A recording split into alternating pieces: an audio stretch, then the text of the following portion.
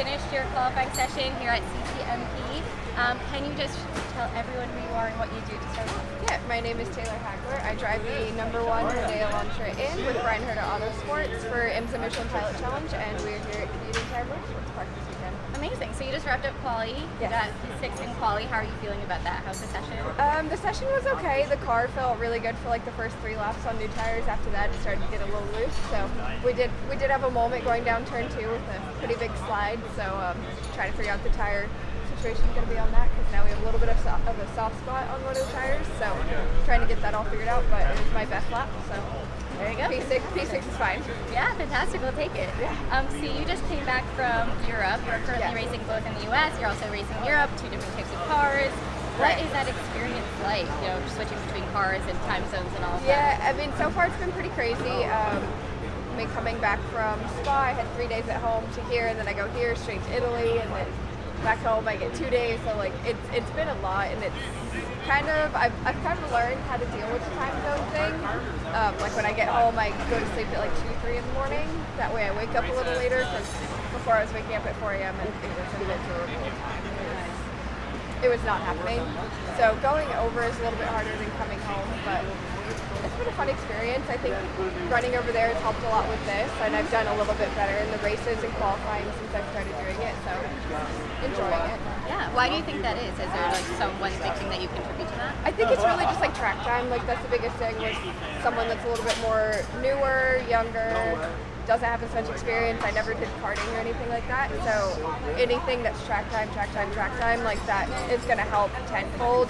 Plus like new tracks. Europe's a little bit more aggressive in terms of competitors and on track.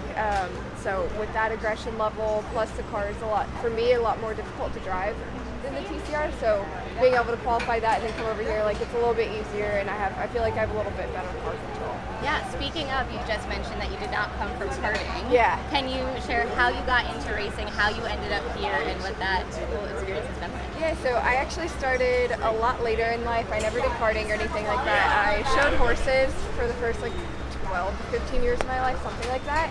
But I always went to races with my dad when I was younger, so he bought my sister a Skip Barber Racing School certificate, and she's older than me, so I was probably 13 when she got it, and she never used it. So a little bit later in life, when I was a senior in college, I was already done with horses, figured I might as well use it just for fun. So me and my dad went and did a 3-day, and then I went back and did a 2-day, and my dad has always been into racing, so he's like, yeah, let's go club racing. Yeah, okay, cool, little father-daughter hobby, it'll be fun. I'm Bruce Martin, host of Pit Pass Indy. Each week, I go behind the scenes of the NTT IndyCar Series and introduce our listeners to the biggest stars of IndyCar, which features the Indianapolis 500 as its cornerstone event. The men and women that compete in IndyCar may be the bravest athletes in all of sport, as danger lurks around every corner. They are able to look danger in the eye without flinching. That is why the NTT IndyCar Series features the best racing on the planet. Join me every week as we talk to the stars of IndyCar, including the legends of the Indianapolis 500 on Pit Pass Indy from Evergreen Podcast.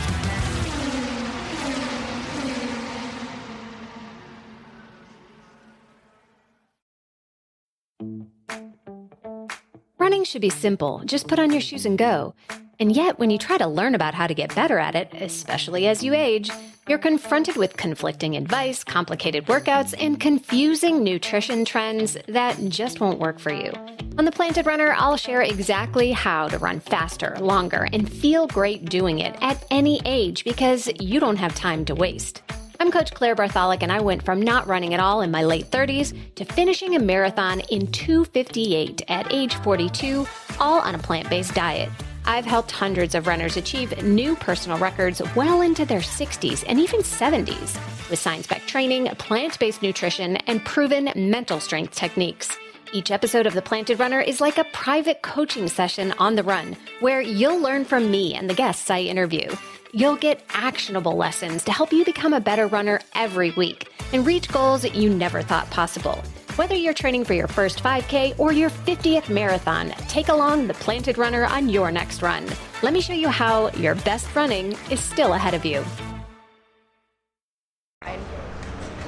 met some people there that wanted to go pro in 2019, went pro with them with Honda, and then came to IMSA in 2020 with Honda, and then Hyundai picked me up from there. So I've been with them since 2021. Kind of went from hobby to career real quick. Yeah, and even speaking of 2021, 2022, you had fantastic seasons. Yes. Are you expecting the same this year? Are you hoping for the same, obviously? I mean, we're about halfway through the season, and it hasn't quite gone up to par. It hasn't quite been what we've wanted, but it's kind of one of those things that comes with any sport. You have great seasons, you have great races, and you have bad seasons and bad races.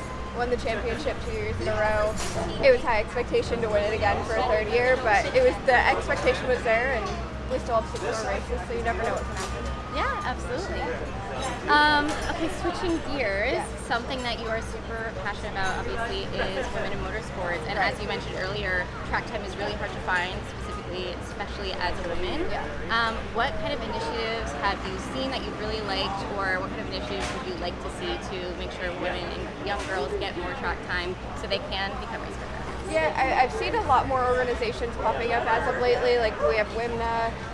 There's over in Europe. There's so many females over there. I think they're kind of finally starting to trickle over here with the Iron Dames doing a little bit more over here in the United States, and they're bringing up a lot of karting females as well. I've noticed on like their pages, they're picking their karting drivers to bring up the ranks, and we actually just talked to Rafa, who is a big sponsor of GT4 Europe, and he's starting to race, and he's bringing females along with him. So he's running in McLaren with, I believe her name is Gemma. So he's bringing her along, and we've talked to him about doing some stuff in the States, and he's really big into getting women in motorsports as well. So we have a lot more organizations that are kind of popping up trying to bring them along, and I think there's a lot more people out there that want to see more women, especially in the States, kind of grow to what Europe is on a female standpoint. Sure, absolutely. And even speaking on kind of the comparison with European ladders and American ladders, European ladders, again, is traditionally the karting, and it's a very kind of copy-paste formula, versus I found in just my experiences talking with American drivers, it seems to be very, very different. Even when you go over there and you're kind of working with drivers that have been karting their entire lives, what is even that environment like, with, of course, you not having any of the track time, trying to go and compete with these people? Are they like understanding of it, or obviously they're probably just as competitive, but... Yeah, I mean, they're just as competitive. I mean, I don't really talk to a lot of drivers over in Europe, and when I was kind of starting off in the States, I worked right beside club racing. There were a lot of people that, one, had been doing Spec Miata for so long, or did karting Spec Miata. They were pretty apprehensive, and they definitely made sure to stay away from me on track. They didn't know what I was capable of. They thought, like, female behind the wheel, whatnot.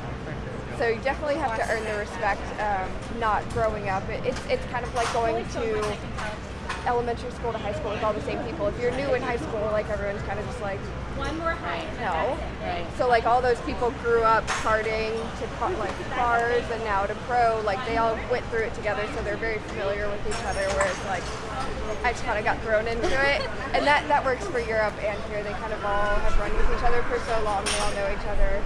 I'm the newbie. Yeah, it's fantastic. So, but everyone, I haven't really, since I've been pro, I haven't really had any issues or horror stories or anything like that. Like, everyone's been super nice over in Europe. They've been super nice and respectful here. Haven't had anything massive happen in either one. So yeah, that's good. Obviously, this is a very, very, very competitive sport, full of egos, because you have to have that in order to be a race car driver. So it's obviously fantastic to hear that it's still a welcoming environment. Yeah, definitely. Okay, just to end off, if you had any piece of advice for someone who wants to get into motorsport as a driver, or just wants to get into it as a career, what advice would you give them?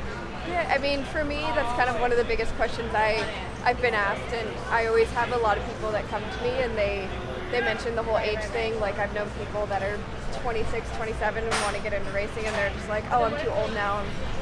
I started when I was 21.